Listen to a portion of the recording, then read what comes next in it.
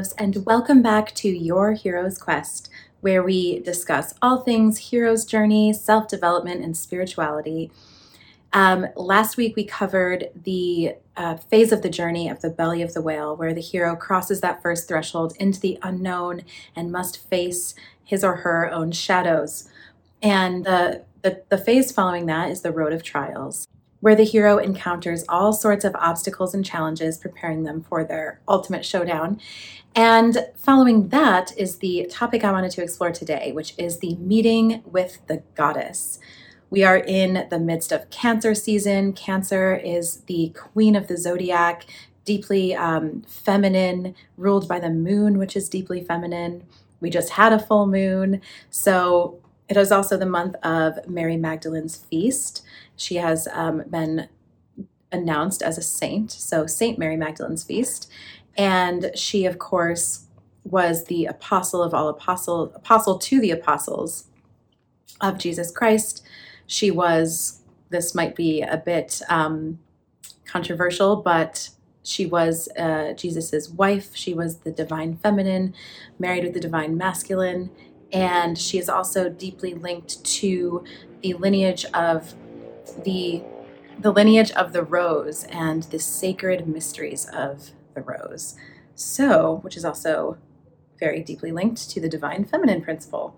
So anyway, the theme of the goddess, the divine feminine, the woman, all of that. So my man Joseph Campbell says that woman in the picture language of mythology represents the totality of what can be known. So woman is like the mother principle, is the creation principle, is the goddess, is the earth, is the cosmos, is this sacredness, this link to the divine and all that can be known. And I mean, when you think about it, woman is the bridge between the divine and the material world. We are the ones that bring forth life into the world. The soul or spirit comes through us and begets a human form and is birthed into this reality that we're in. So, of course, the divine masculine is also extremely important, and the divine feminine cannot be without the divine masculine, but the feminine has this really deeply important place. And of course, it's been lost over the ages, which we will totally touch upon, but I think it is deeply coming back in this present age. But of course, the church, decimated paganism, which was the worship of goddesses and gods, and deemed it, only appropriate to worship one god, who was a male. Mother Mary was the feminine that people could still worship, and she is actually known as like the rose without thorns, so she's linked to the rose lineage as well. But so that you could worship Mother Mary safely if you wanted that feminine goddess energy. But of course, in ancient times, all of the stories are of goddesses and gods, and they were equals. They faced each other, they were married, they birthed other gods and goddesses. And this is how so many creation myths or how things came about. The goddess of love is Aphrodite, or Venus. The goddess of spring is Flora, and she was the one who named the rose. And the goddess in Egypt, the goddess Nut, N-U-T, is a goddess of the heavens. She is like this overarching creator force, and she would swallow the sun in the west. It would go through her in the night, and then she would give birth to it in the east every day. So this whole, idea of the divine feminine, of the goddess, has really been swept away in a sense and hidden, but is always there.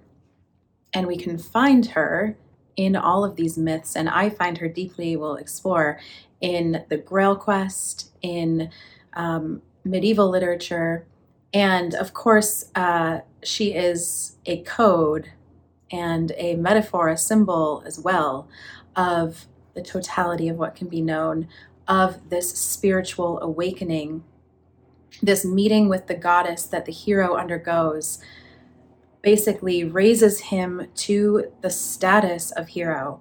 Without this meeting, he cannot fulfill his quest. And if it is a heroine on the journey, the meeting with the goddess is the meeting with the goddess within herself, where she realizes she is the goddess, right? So, men, take a look at your ladies in your life, your goddess that raises you up to be the hero of your life. And ladies, look in the mirror, because you are that goddess that you continually get to meet every day to fulfill your quest. Some modern examples of this, and of course I always touch on Lord of the Rings, but Frodo is embarking on a very perilous part of his mission. He's really headed towards Mordor. He's getting closer, and he and Sam, Aragorn, Gimli, Legolas, the whole fellowship goes to Lothlorien, where they meet Galadriel, and she is the ultimate elven queen goddess. So sorry for the helicopter noise going up ahead, but she is the ultimate elven queen. She glows this light, and she is this light. She is the knowledge and wisdom of the ages. She is that feminine force. And the gift that she gives to Frodo is a vial of light. So this is physical, of course, because he uses this vial in the cave with the spider when he can't see anything. And she says, "May this be a light to you in dark places when all other lights go out." And the symbolism of this, of course, as well, is that spiritual light, is that divine light, that trust, that knowing you are guided, you are divine. And this is the goddess's gift to Frodo, and it raises him to this next level of hero status. Aragorn also has this with Arwen, who becomes his bride, and she raises him to his status as king. He doesn't become king without his wedding to her, this other elven goddess queen, who has also given him an even star necklace, which is also this light. So obviously, again, physical things, but also deeply symbolic. I also look at Princess Leia as the goddess of Star Wars. Of course, she's total badass and can fend for herself, and she's witty and funny and sassy. But she raises Han to his hero status, and Luke, of course. But before Han meets her, he's sort of this, like, what does she call him? Like, he's this, he doesn't care. He's just out for himself and money. But when he has this meeting with Leia, the goddess, he realizes his true self, that he is better than that he does care, that, he starts to live much more from his heart, and he does commit to helping the rebellion and the cause, and the return of light to the galaxy. And, this whole idea of meeting with the goddess is also kind of like in the belly of the whale, when you must sort of die to yourself and be reborn. Joseph Campbell talks about the virgin birth as dying to your animal nature and being reborn of the heart, of this spiritual self. And like the Savior, Jesus, who dies and is resurrected, and he is in the tomb for 3 days and nights, the moon constantly, the moon, this feminine principle, constantly dies and is reborn. It's constantly transforming, and it is dark for 3 days. And just all of these things are all connected and in such perfect order. And that's why these myths, all myths and all these things in them, are these metaphors for greater things at play, as above, so below. And of course, we all have feminine and masculine within us. And we are always trying to blend those principles to be our ultimate selves. To achieve a goal, you have to have the feminine creativity, trust, vision, surrendering, receiving, but you also must have the masculine action and list setting and going after what you're, this fire, this passion to go for what you're wanting to do and put action forth.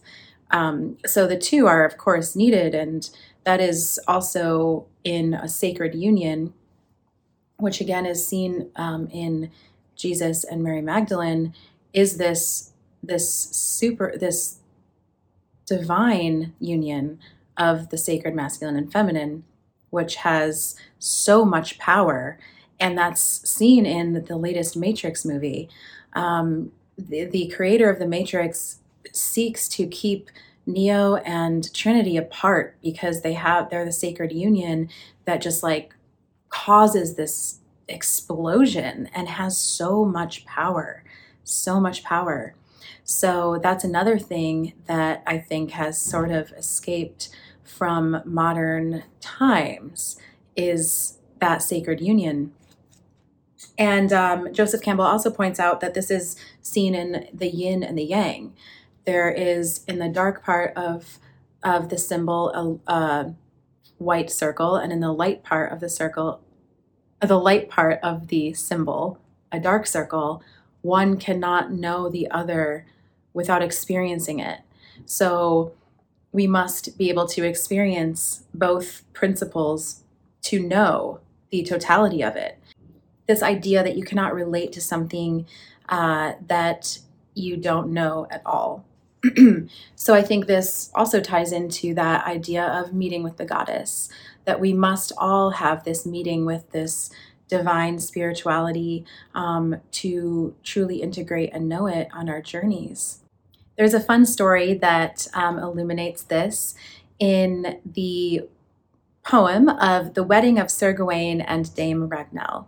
And this is also written in Geoffrey Chaucer's Canterbury Tales. This is the wife of Bath's tale that she tells. It's a little bit different, but mostly the same. Basically, Sir Gawain is out with King Arthur in the woods and encounters this person who asks him to return within a year with the answer to this question: what is the one thing that women want most? So he's like, all right, let's go around and ask, and they journey around for a year asking all sorts of women their answer, but they just aren't satisfied with the answer. And they come upon this old hag, and she says, I can give you the answer to this question, but you have to marry me for it, to Sir Gawain. And he agrees because he'll do anything for Arthur. And the answer is that the one thing women want is their sovereignty. So they have this, she comes to the castle and they have this wedding, and she asks him to kiss her, and he does. And she says, she transforms into this gorgeous maiden, and he says, oh my gosh, what's going on here? And she tells him that he has a choice. She can be beautiful by day and ugly by night for the rest of time, or she can be really gorgeous in the night but hideous by day for the rest of time. And he's like, how can I choose, right? So he concludes that he's going to give her the option. And he says, you know what? You choose. It's up to you. This breaks the spell of this enchantment that was on her to keep her in this hag form. And the deeper meaning of this is that he has honored this feminine of sovereignty. He's honored the feminine in her true goddess nature, whether she was ugly or not on the outside, right? She still gives him the answer to what he was seeking. I actually have, from this tarot deck that I have, a little depiction of it, of their wedding. So in the that's Dame Ragnell and her ugly form next to her, and Sir Gawain, and then in the pool you see their reflection. So it's just again sort of this principle of like divine love that comes with the goddess and the feminine and the sacred union. So I thought that was a fun story that sort of highlighted all of that. My favorite legends are the Grail legends, and there are so many codes encompassed in them that the idea of the divine masculine and feminine is deeply rooted in there. Of course, the Knights of the Round Table are this divine masculine of honor and chivalry and going forth on a quest and strength, nobility. And then the feminine are these beautiful maidens that are the grail keepers and the queens and all, and they kind of are really magical. So this is all also in this sort of magical land. And the idea of the grail being tied to the feminine, I have another card that is the Maiden of Grails in the tarot, but she, on the Feast of Pentecost, brings the grail to King Arthur's castle. And this grail gives the knights all of the food and drink that they could ever want. They have this splendid, the most grand feast, like this just abundance and constant replenishing of anything they want. And when the feast is up, the grail goes away and sort of disappears. And that is actually what sparks their grail quest, because they're like, what happened to it? And that was such a magical night, So it is the woman tied with the grail, this cauldron, and also sort of, grail is sort of like a womb space, that is the giver, the endless, abundant creator of this magic, of this vessel that bridges the divine and the earthly. The Grail is that which is attained and realized by people who have lived their own lives. It is the fulfillment of the highest spiritual potentialities of the human consciousness. And it's these maidens, now this is predating the Arthur, before Arthur even, his castle and knights existed. It is said that the Grail priestesses, were the priestesses of these sacred springs and wells. And these are these moon priestesses, and they're sort of linked to the realm of fairy. And it was said that they would serve any traveler that came their way from these sacred wells. And this is a passage from the Elucidation, which is that tale that predates the Grail Quest tales. It's anonymous, but it was written in the 13th century. So it says, no one who wandered the byways, be it evening or morning, whether to drink or to eat, would need to change his route, save he who turned towards the wells. He could request nothing by way of fine food that pleased him that would not be given to him, provided he asked reasonably. Then would arise, as I understand, a maiden out of the well. And these maidens don't, discriminate. They offer refreshment to any traveler who comes by.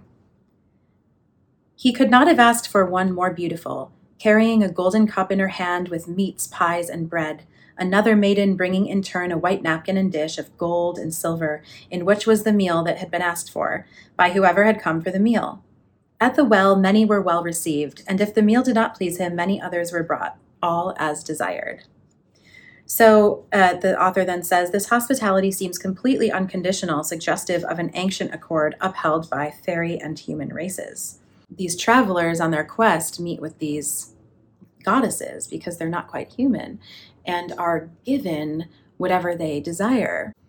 And again, the Grail being this feminine force, it's linked to these Celtic myths of the cauldron of regeneration, of immortality.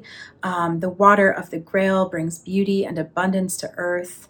It's that bridge between the earthly and the divine.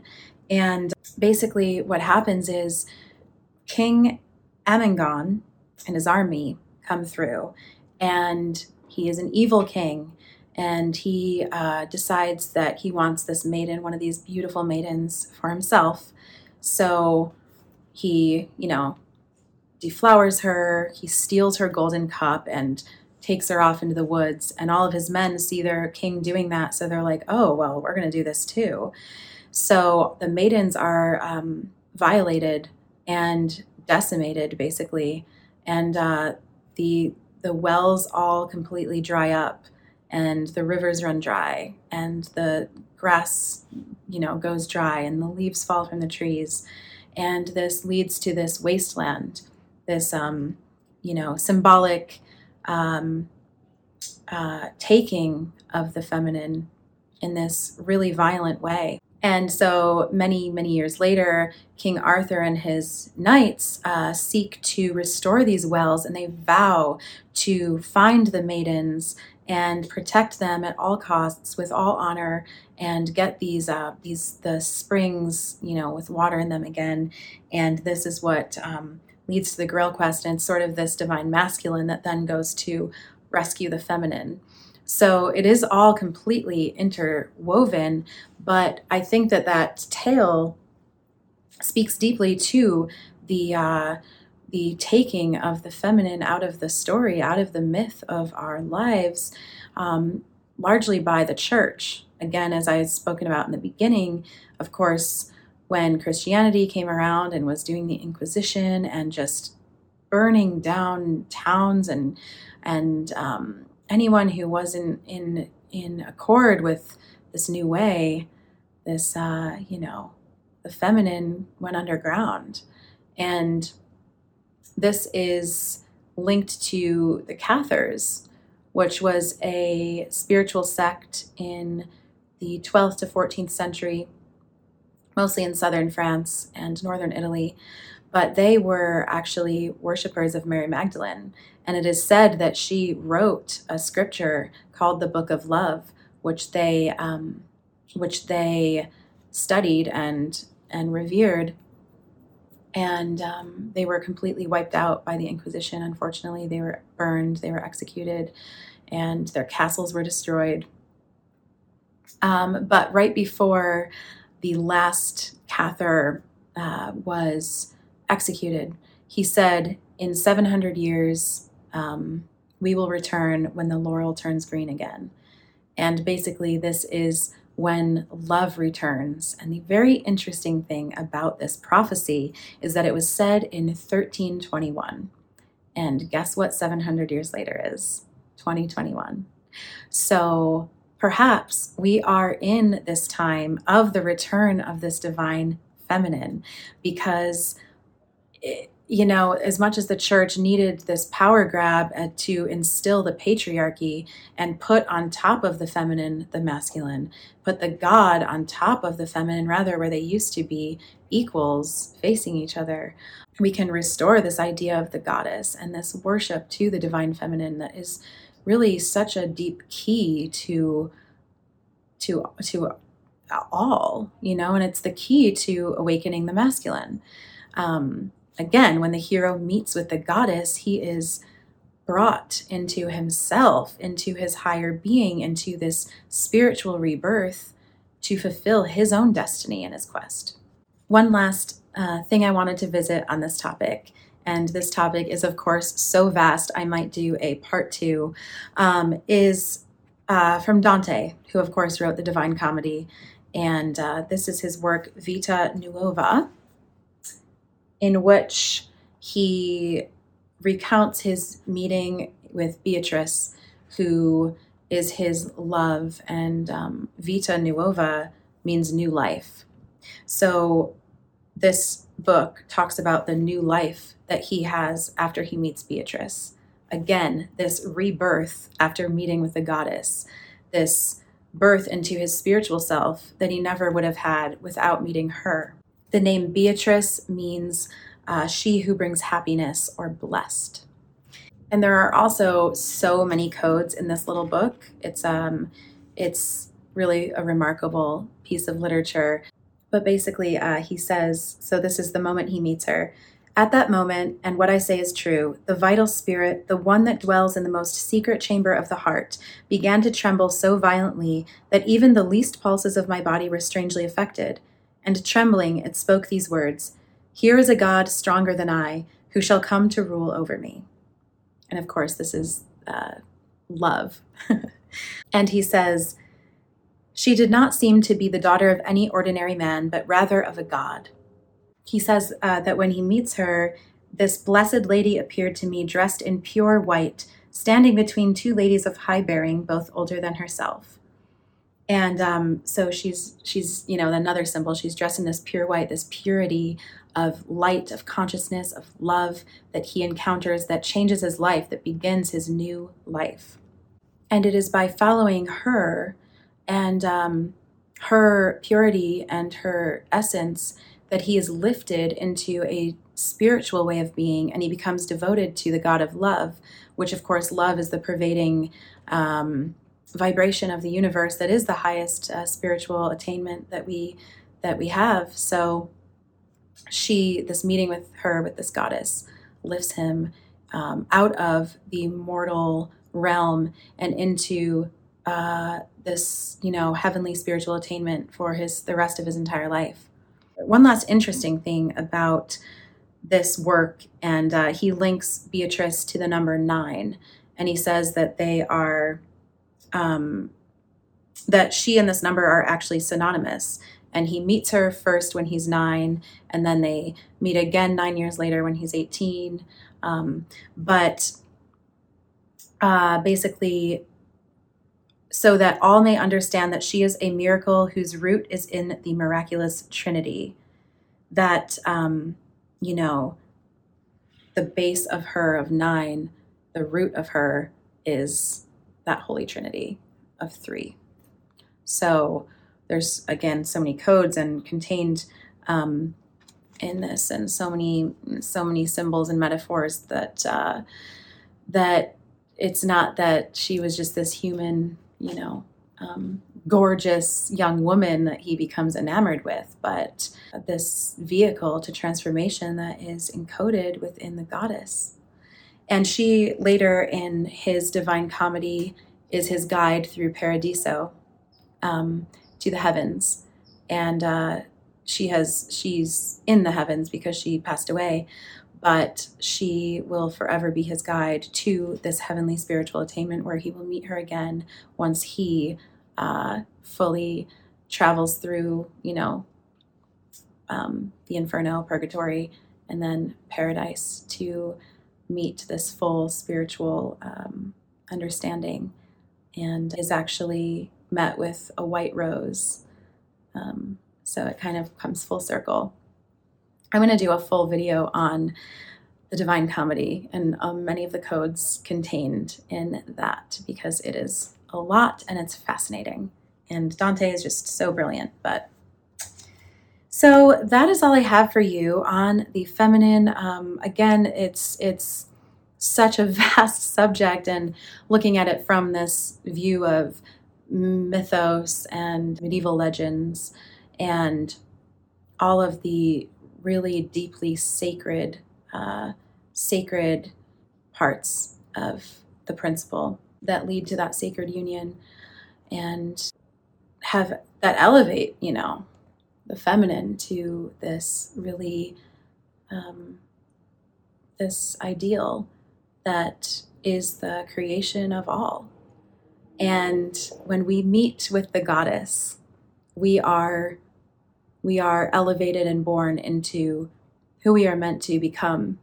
So again, whether you're a hero who, meets with that divine feminine to become your best, most true, authentic, spiritual, highest self, or you are that heroine journeying on and meets with herself, the goddess within, to find that spiritual fire that lives within you, I empower you to do so, and to really just find that deep gratitude for whatever feminine you have in your life, yourself.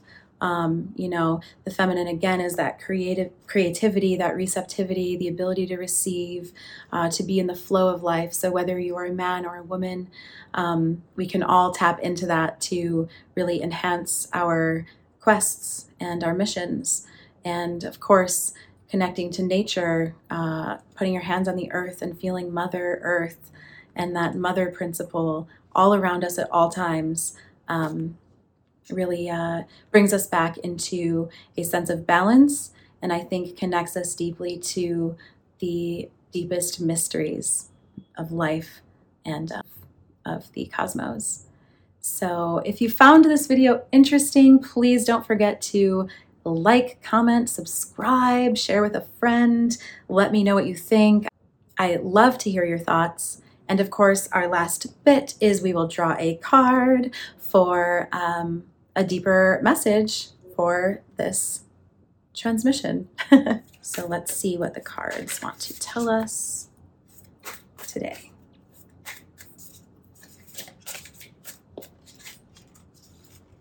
One with the sun, be the light. When you can't find the sunshine, be the sunshine. Message: you are at one with the light of the universe. Every cell of your body, your temple, is a miniature sun. You are the sunlight of the spirit. There is nothing you have ever done or will do that can diminish your light. Even though clouds of self-doubt may temporarily obscure your awareness, behind those clouds, your inner radiance still shines. Whether or not you realize it, you emit divine awareness. You are not moving toward the light on your hero's journey, beseeching it to have mercy on you. Your wake-up call is to realize that you can run, but you can't hide from your true nature. This is not grandiose. It is a humble truth that also applies to your brothers and sisters on this planet. Be still, knowing the ground you stand on is holy. The spotlight of divine love, intelligence, beauty, and creativity is on you. And of course, that sunlight is the goddess. And never run from her, but receive her and all of the gifts and illumination that she has to give you on your path. So again, thank you so much for joining me today, and I will see you in the next episode. So much love.